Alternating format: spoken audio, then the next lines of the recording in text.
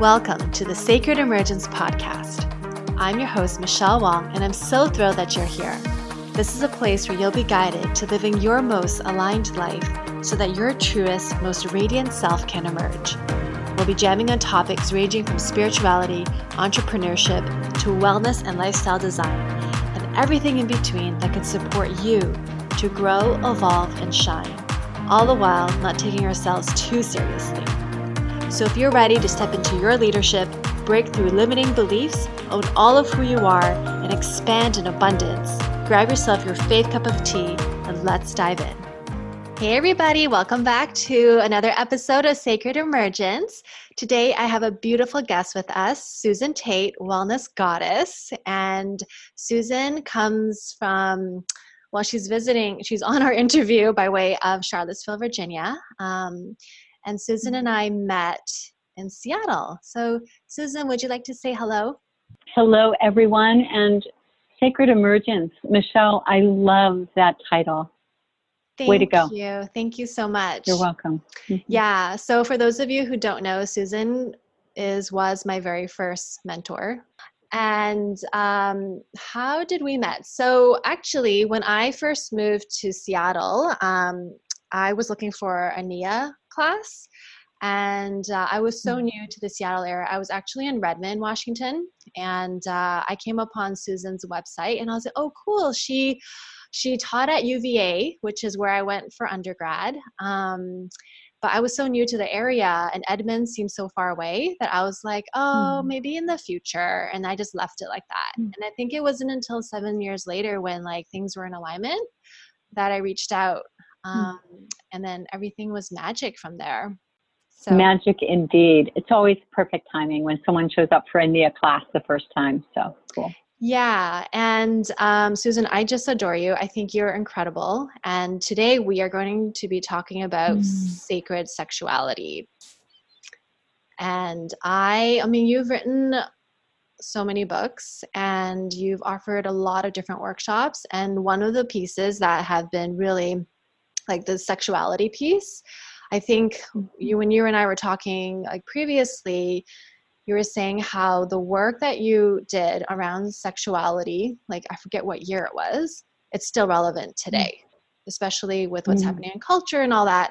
So I'm so excited to dive in more and share what does it mean? What is sacred sexuality? And, You want me to start with sacred? There are so many things there. Okay. So what's sacred to each person may be different, but I think of sacred as pertaining to the divine, whatever the divine means to you. Everyone has different words for something higher, if they believe in something higher. So I am very cautious to not specifically use any words, but sacred is worthy of reverence, and I believe that each of us is worthy of reverence. And I think when I share this, that's how I start, to remind us we are worthy.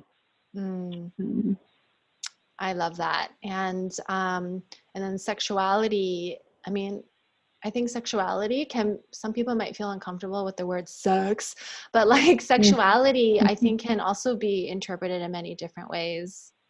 Would you agree? Absolutely. And I'm about to do a sacred sexuality presentation this Sunday here in Charlottesville at a Welcome Circle in town. And one of the things that I really want to, with all the teaching I've done, which has been for 48 years actually as a health educator and learning along the way and teaching sexuality education, I think one of the biggest points I like to share with people is sexuality is so much more than sex. So you said, people say sex and we go, believe me, I was raised with parents who went, so I picked the perfect parents to not learn anything about, and I had to figure it out along the way. So thanks, Mom and Dad, and I truly say that lovingly. But sexuality is so much more than the physical act. And often people will introduce me as a sex educator. And I will very quickly correct and say, No, I'm a sexuality educator. And to me, what that means is so much more inclusive. It's the biological issues, the ethical, the cultural, the physical, the sensual, the spiritual, gender expression, gender identity, sexual orientation, your attitudes, your spiritual religious beliefs. That's just a start of what, to me, sexuality is. And to me, it's sacred. And it can also be silly and fun and playful, and you're not thinking sacred, but the gift of our sexuality that often people don't get to absorb can be so sacred and so inclusive. How did you come about, like, how did this journey start for you? Like, what made you decide to go into this work? Great question. Thank you for asking. Well, I initially said, I picked the perfect parents. They told me nothing. I was 17 before I learned where babies came from. Oh, wow. 17. My children were 2, once they could understand anything. So that shifted really quickly.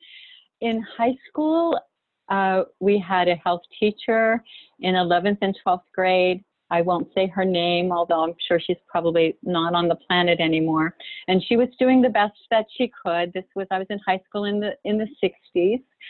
And my first public education was her wagging her finger at a classroom full of girls because the boys were across the hall. We should not be together for this. And she said, "Girls, don't get VD." Venereal disease, which is now sexually transmitted infections. Oh, wow. STDs or no, STS. And we all didn't know a whole lot, but we knew enough. Somebody would always, like both years, somebody would raise their hand and say, "But Miss Spar, how do you get VD?" And her face would turn red, Michelle. Her face would turn red and say, "Just don't get it." That was my high school. Wow. That was what I learned. My parents, my mother, I would ask questions and her face would turn red and she would say, "Ask me when you're older." My undergraduate at Penn State, I majored in health education and physical education, where I had my first incredible professor of health education who included sexuality education in a way I had never heard it before. He was amazing. And I say he also, it was a male sexuality education teacher, which is unusual. There are more females, I think.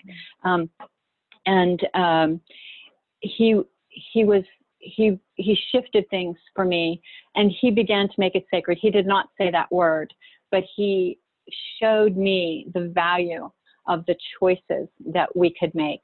And I've taken it from there. I've run with it for decades. So, so someone's coming to your workshop, what would be sacred sexuality? How would you guide someone through that? So one of the things I do, so for example, this Sunday, I will be sharing, it's a 2-part, and I do a PowerPoint presentation, not to lecture. It is not ever a lecture. It is, let's join this conversation. But I love to use all the senses. So to have a picture of something, or to have a couple words to spring from, or quotes. So in a cherishing the sacred and the sensuous and sexuality presentation, I begin with some definitions. I begin with a quote from Walt Whitman that says, "If anything is sacred, the human body is sacred." And I love that it makes me gulp every single time.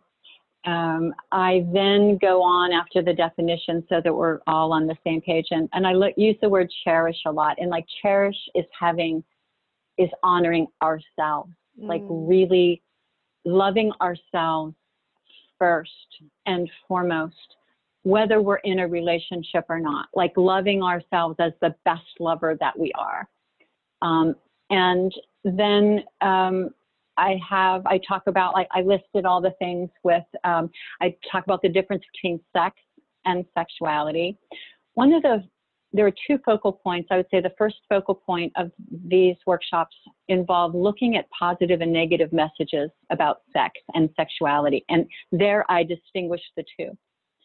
And I give a play sheet, a worksheet that divides that into ages. So I ask people to list positive and negative messages about sex and sexuality that they learned from birth to 7, from 7 to 21, and from 21 to the present.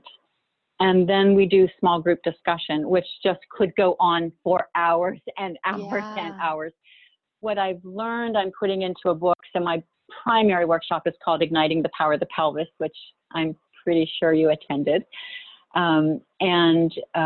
That one we also dance Nia to at the end. So if anybody doesn't know what Nia is, it's a combination, it's a luscious combination of dance arts, martial arts, and healing arts, mind, body, spirit, emotion focused.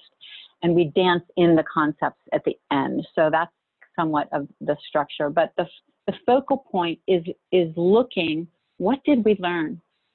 And when did we learn it? And what I have found is about 75% of the people had negative messages early on, if not more. I'm giving to not be so depressing. And that's a non-clinical study.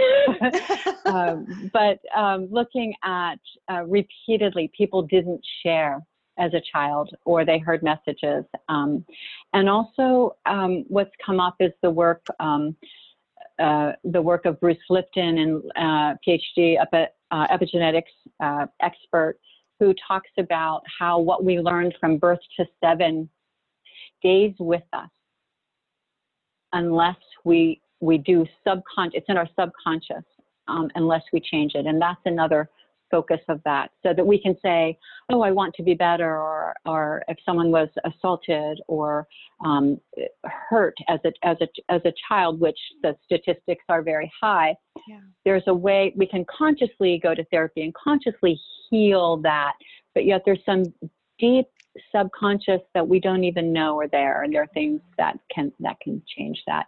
The other part too is so the messages we received are part one. And the other part is I have a group of quotes. In fact, I'm going to show them. I have them on stars, kind of like tarot cards, and I throw them all over the floor. And, it's like we just then pick up whichever one. And I cannot tell you, it's like a Chinese fortune cookie, and I know you would appreciate that. And they'll read it and say, oh my gosh, or they had just talked about that before in their messages. I mean, that happens, so that just cracks me up. So I'm looking at this first one on top, and it says, uses the word God, but I'll say whatever you say, the divine. Help me to believe the truth about myself, no matter how beautiful it is. I love that. And that's Macrina Whitaker, to give her credit. So all different kinds of things about communication, and I'll stop and you can ask the next question, because of course great. I could go on. No, that's great. It was so funny because when you said like the fortune cookie, like my mind, I forgot who, it's always like you tack on in bed after you read a fortune cookie. Oh, yes. Oh, yeah. Yes, we did that. We did that in Seattle. A friend of mine shared it, and we like you will find great pleasure in the next week in bed. In bed, right? In bed. Yes. So for all those listening, tack on in bed and it makes you laugh. Yes, and it's fun. And it works. Yeah. And it works. That's the other thing. It's like, oh my gosh, who made these fortune cookies? It's so true. Yeah, so then like going back to what you were saying, because where are we? We're in 2019, right? We're towards the end of 2019, almost 2020 in a few months. And I was just fascinated when you shared that, you're going to update the book that you initially wrote around sacred sexuality. And yeah, it's interesting how it's still a taboo topic. And the fact that growing up for myself, like I was raised, I went to Catholic school. So like, the Catholic education, especially around sex was, it's very, don't have sex until after marriage and all of that. And it is a huge topic. And like a part of me is like, okay, well, what has changed? Why hasn't things changed? And I, of course, we can all give our own points of why things haven't changed. Yeah. And then I do see change at the same time. Like it's a huge topic, but so I'm curious, like, as you're working on the update for your book, like what pops into your mind of like, okay, like what's now relevant, or what's, Thank you for asking the question. So to clarify, the book that I wrote in 1995 was called Working Together to Prevent Sexual Assault. So okay. But Sacred Sexuality is going to be coming soon to your bookstore.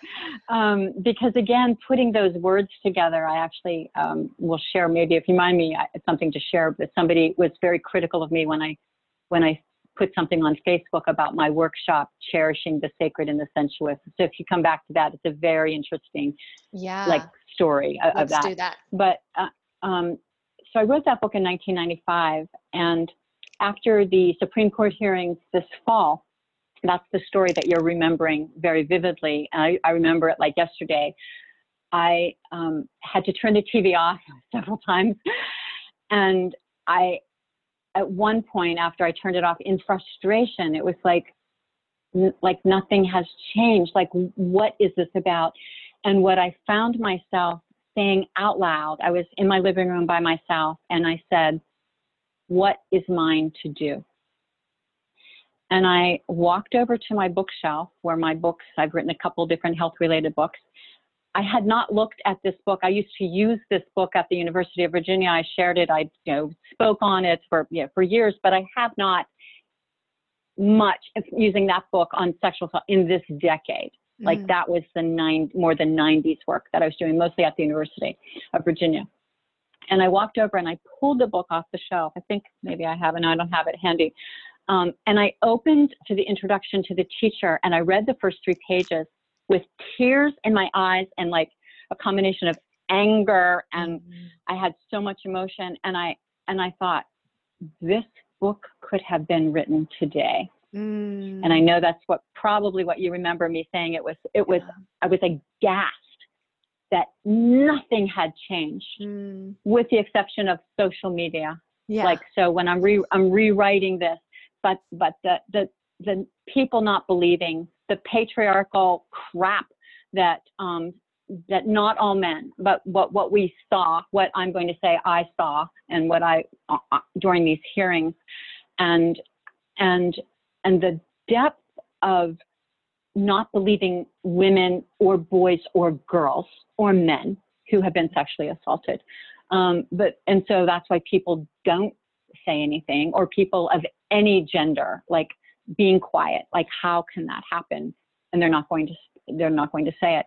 And so I started writing it again. And my co-author, Mark Ben, who's a psychologist at the University of Colorado State, is now retired. And so I talked with him, and I called and said, you want to do this in a heartbeat? You do it. You do the other part, and I'm doing this. So I want to make sure I mention Mark Ben. But I asked him to support me in writing that years ago because of his background. If we're working together, I wanted a male to work together with me. I wanted somebody who is a psychologist to back me up, because it's like, as I'm writing it now, I find myself, there's so much research. I had to go to the library before for the most part, and now everything's in front of me. So the research, so I would be working on in January, February, March, I'm working on this book at night, and I couldn't sleep because it was so intense. So that's the first part, the need for this, for teachers, counselors, therapists. And the second part of the question is, what's different? I say the biggest 2 differences are languaging. So I used male and female there, and I was not inclusive in all genders. Now it is clearly, that wasn't spoken in that way. I'm very sensitive to not saying like males or females. I'll say all people of all genders. The other part is the social media aspect of what that does when stuff is online, and somebody will post something that will, totally rip someone's heart apart or embarrass them or do something. I went to, and the Me Too movement is very powerful. That's new and different because of Instagram and because of social media. But it was interesting. I went to a play, a revival actually of a play that my daughter was in when she was in high school. And at the end of it, there was a discussion with these amazing, diverse group of young people in Charlottesville, like incredible people. And somebody said something about the Me Too movement. And one of the high school actors said that most of it is very positive, but she said she was, I think it was a 10th grader. A guy came up and smacked some girl's bottom and said, "Ha, I Me Too'd you." Oh. Yes, I felt the same. And so there was a piece of that was like, that's been, that, not that that's, but that was a vivid, recalling. The other amazing thing that was not in any of the literature in the 90s that I found. In fact, the book that I wrote for teachers was the only one of its kind. How many schools, I actually there were lots of copies sold, thousands and thousands of copies sold, but where you would be allowed, like a Catholic school or private, who would, take this and be able to say some of the words, that would be in that. But one of the very centerpieces of this edition will be bystander intervention, which is when someone sees something about to happen. And I learned this at this play. And they did a super job. So bystander intervention is if you're with somebody and they're, maybe they've had too much to drink and you see them not being able to make a decision and you see somebody trying to get them in another room, or you're at a place where clearly somebody's overpowering and trying to convince somebody of something, whether alcohol or drugs are involved or not, the bystander comes up and does something to take the person away safely. Yeah. And that's happening, and that is happening. So to the credit of young people, they're learning that and they're doing that and they're standing up for each other. I think also when we talk about sexuality and just you were talking about, social media, even it's part of sexuality, especially around a woman's period, for example, and celebrating that, because it used to be a hush hush thing, and I just feel going back to even what you were saying, cherishing who we are and our bodies. I mean, that's all part of it.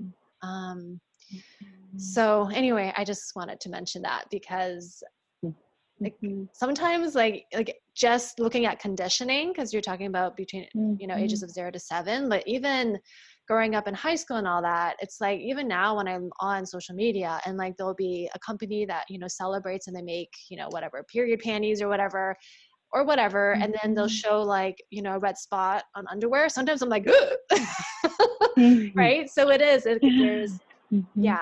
But anyway, so that is amazing. I just love the points that you were highlighting around the bystander intervention and just being more gender inclusive. And so I just feel this topic is, we can talk about it forever.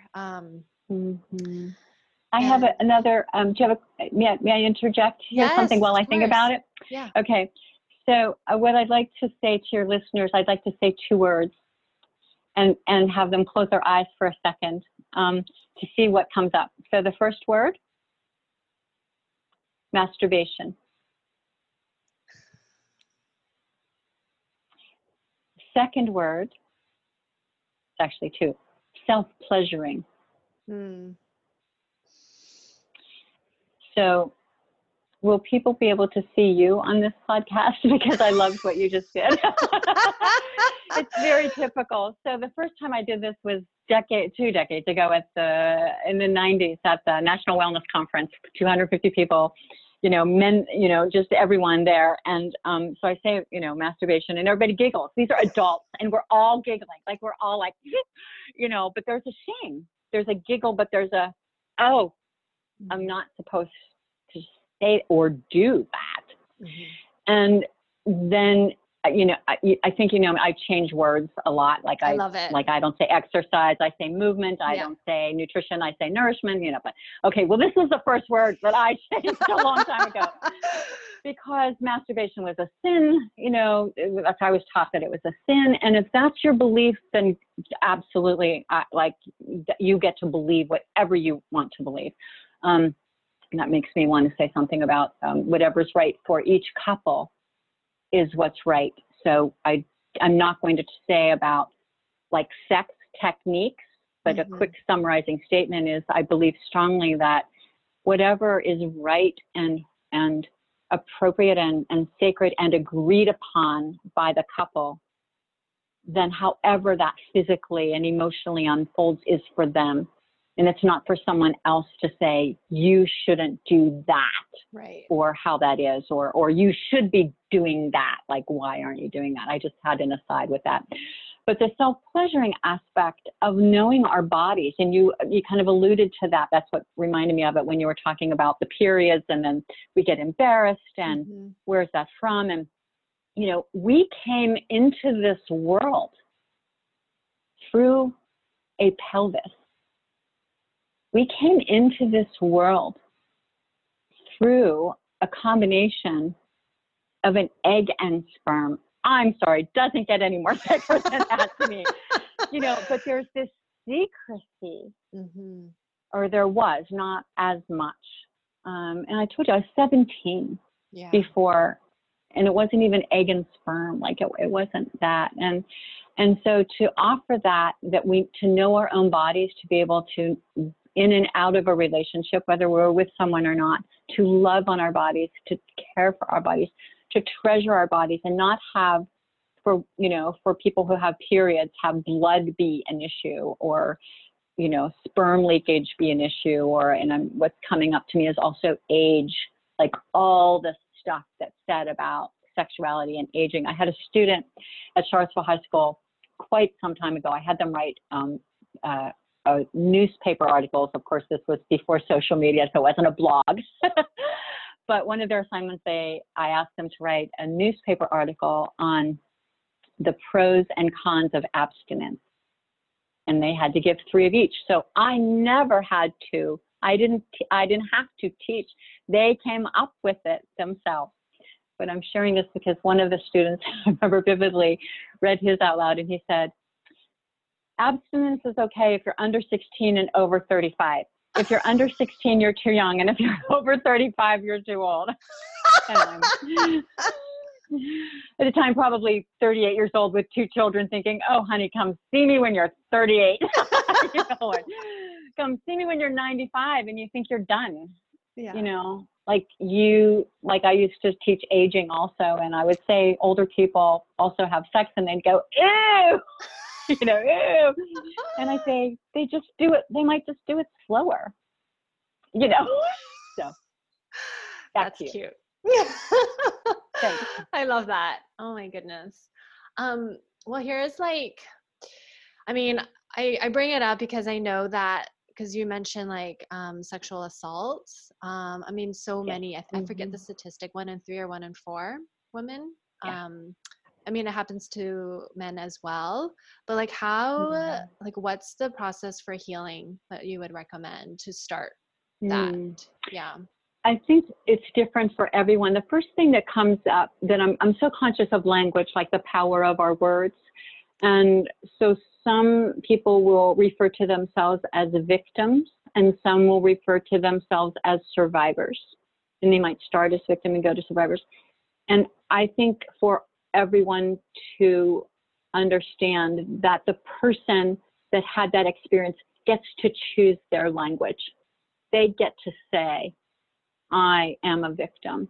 They get to say, I am a survivor. They get to call it we don't say, oh, but aren't you a survivor now? Like, so for all of us, like listening to someone, believe, we were always taught to believe, you know, so in these Supreme Court hearings, it's like, what going on in front of my head is like, you've got to be kidding. Like, we need to believe first. And in that healing, each person will find a different way to heal. Absolutely, people deserve therapy. And I always say about therapists, go to 3. At least, I mean, if you go to the first one and you don't feel comfortable, go to another one. If you don't go to that, like, go to at least 3. Mm-hmm. To find a good match. You deserve to have the support to be healed. You deserve to be heard. I cannot tell you, I could have another book. I'm thinking of a student many years ago who came to me who was raped by her cousin. She went home and told her mother. Her mother said, why are you making up this story? 3 months later, she comes to me and said, I'm pregnant. Oh my God. No one believed her except me, and I took her to my friend, the school psychologist. She was kicked out of her house. It's like, why are you doing this? She lived with her grandmother who tolerated it. Like her grandmother was all right. She lost the baby at 7 months, 7 months pregnant. So she was raped. She got pregnant. She had a miscarriage. And people around her were negating this. Mm-hmm. She went into nursing, actually. I knew that later, and so turned that into healing. Another friend of mine who's in her 70s, her mother was watching these hearings, and her mother said to my friend who's in her 70s, I can't believe people are making these claims. I don't know one person who has been sexually assaulted. Wow. And my friend was sexually assaulted, and her mother, she was raped at 16, and her mother never knew. She didn't tell her because it wasn't safe. So find someone to believe you. Find someone to be with you, and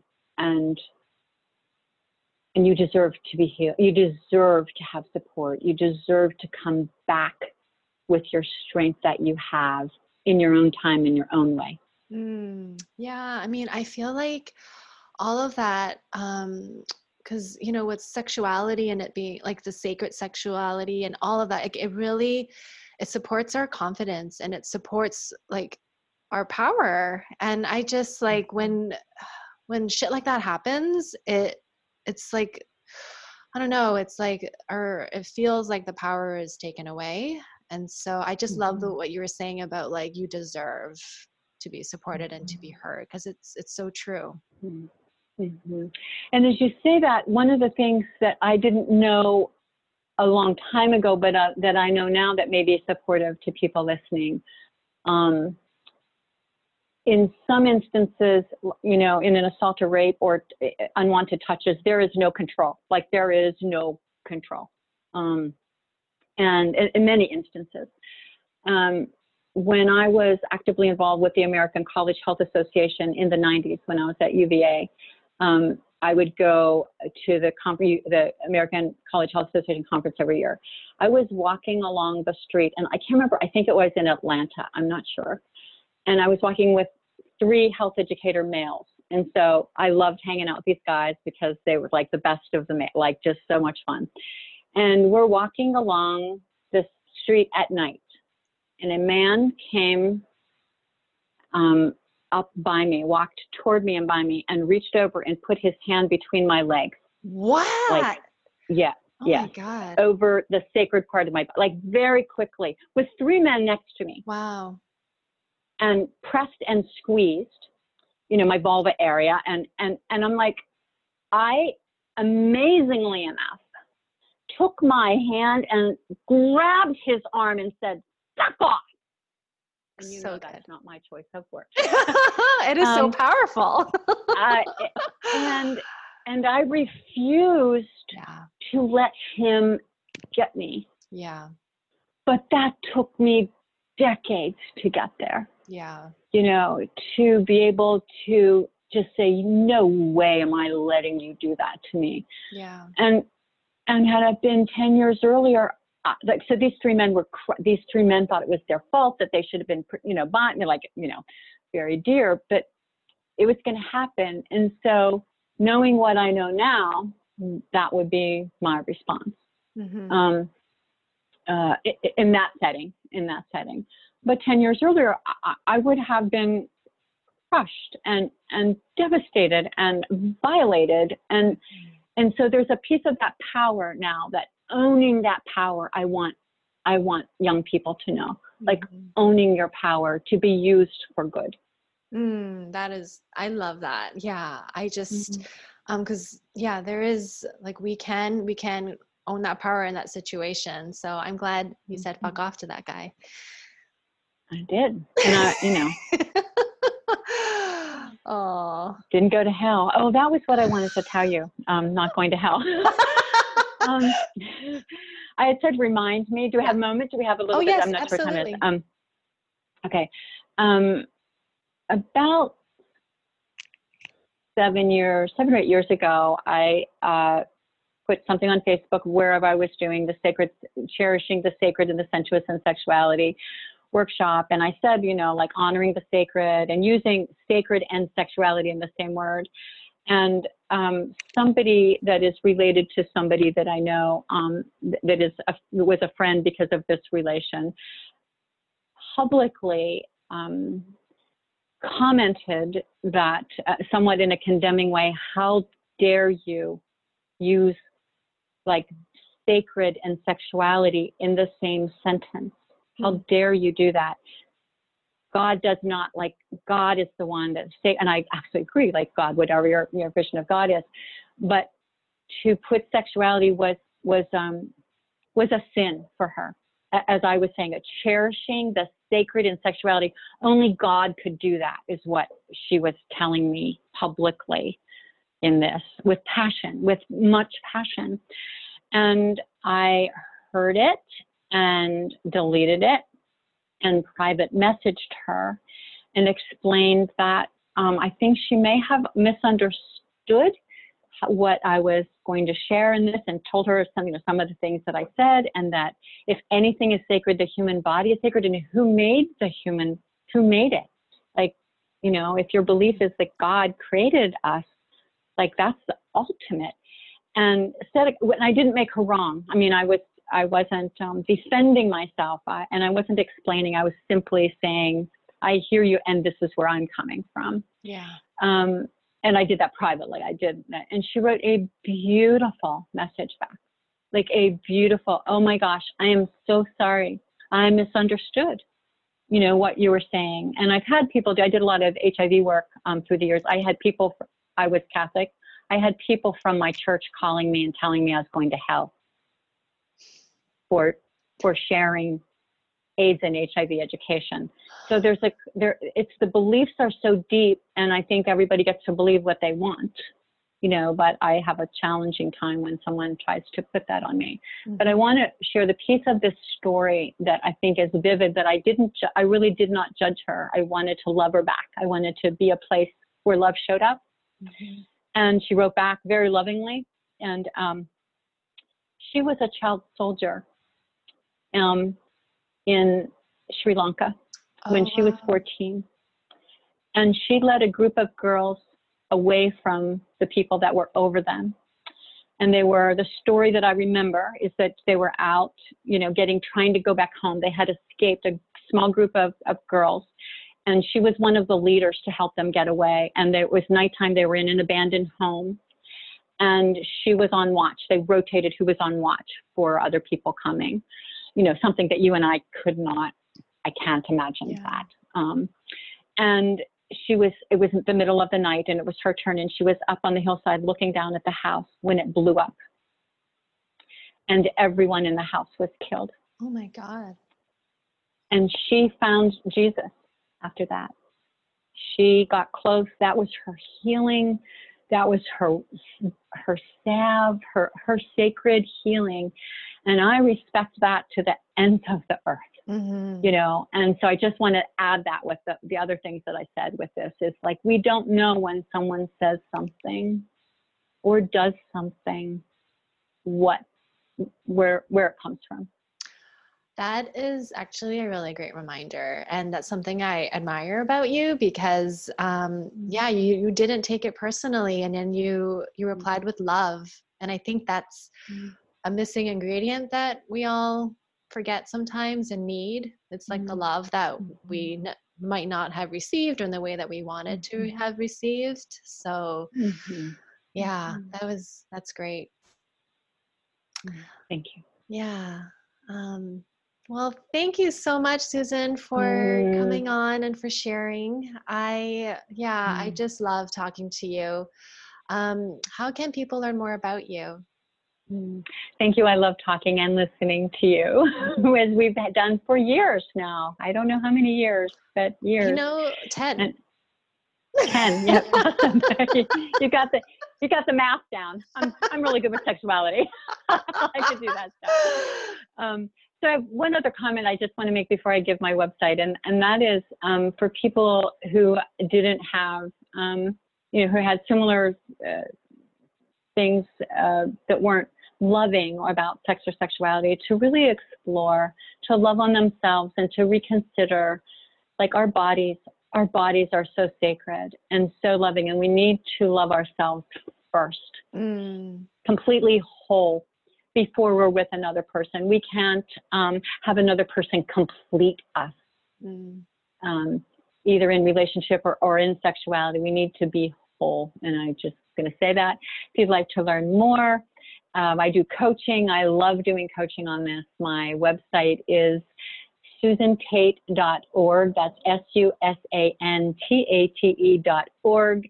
Think org for orgasm. I love it. Or organic, whatever feels good to you. And you'll find my work there, my NIA work. I'm a wedding officiant. My books are there. I do coaching that I love. I'm passionate about wellness for people and letting people reminding people who they really are.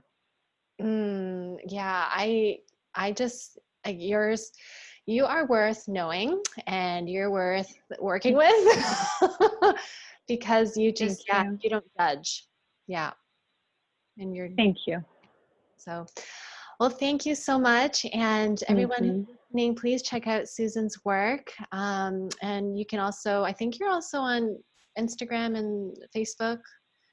So I am. Yeah. And I can share those links as well. Oh, thank you. I'll send you all those links if you need them. Yeah. Yeah. And thanks for tuning in, everybody. And join us again next week. Thanks so much. Bye. Hey, I am so excited to share that on Monday, October 21st, 2019, I'll be hosting a free 5-day Unlock Your Inner Confidence Challenge.